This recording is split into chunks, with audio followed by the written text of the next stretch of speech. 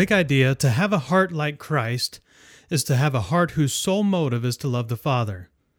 Our weekly identity statement is, God is taking my heart of stone and making it a heart of flesh. Our memory verse, Luke chapter 6, verse 43 through 45, no good tree bears bad fruit, nor does a bad tree bear good fruit. Each tree is recognized by its own fruit. People do not pick figs from thorn bushes or grapes from briars.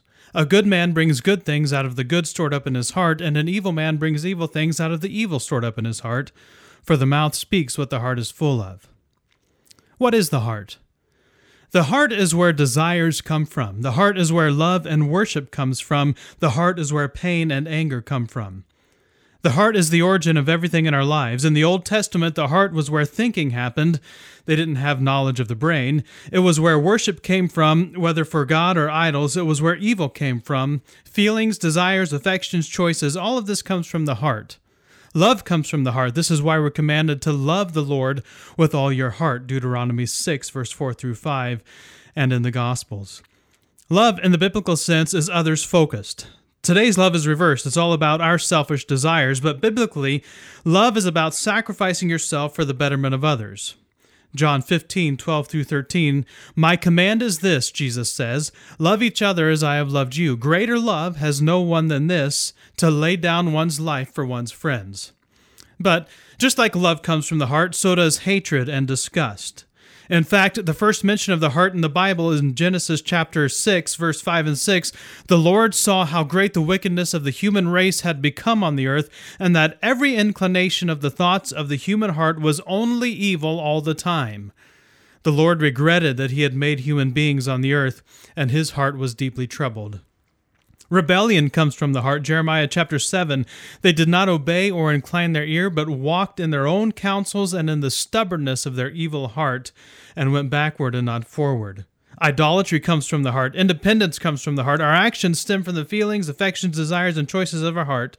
Religion and belief systems come from the heart. Psalm 14, the fool has said in his heart, there is no God. The heart drives everything we do in our lives. Therefore, if we want to be transformed, our hearts have to be transformed. This is first and foremost the work of God in our regeneration. Ezekiel 36, I will give you a new heart and put a new spirit in you. I will remove from you your heart of stone and give you a heart of flesh. Perhaps most important to understand is that we must seek to receive the heart of Christ as our new heart. We're not following our own heart, and this is what is all around us. Our own hearts deceive us all the time, Jeremiah chapter 17, verse 9. This is not to say that we no longer have an identity or that we aren't unique, etc. We are, but the only way to truly embrace our God-designed identity is to embrace the heart behind it. It is only in the transformation of our hearts that we actually become truly unique in our God-made identity.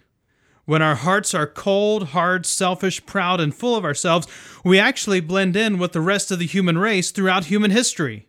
We may look different on the outside, but on the inside, we're all clones with cold, dead hearts. But if we want to truly stand out and be different, to have a truly unique identity, we actually have to die to what we thought life was. Why do we have to disown ourselves to take up our cross? Well, unless a kernel of wheat falls to the ground and dies, it remains a single seed. But if it dies, it produces a crop 30, 60, 100 times what was sown. John chapter 12, verse 24. Unless a kernel of wheat falls to the ground and dies, it remains a single seed. Before death, that single seed exists only for itself. There is no other existence for that seed except what it is.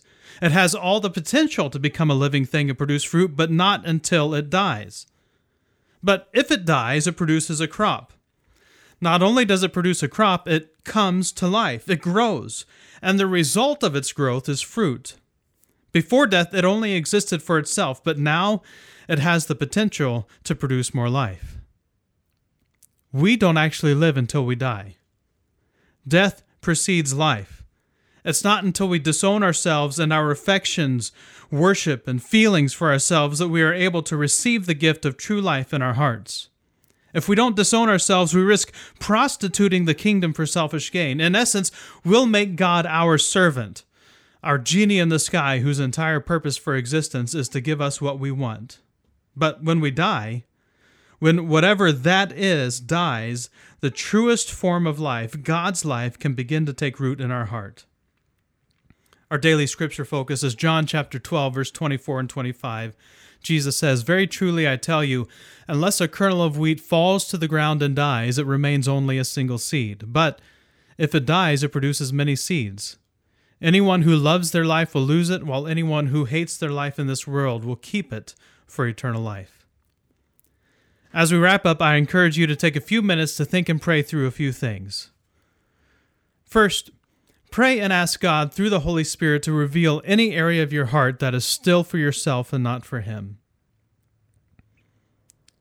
Next, spend a minute or two seeing that part of your heart that is for yourself being buried in the dirt as though it were being buried with Christ in the grave.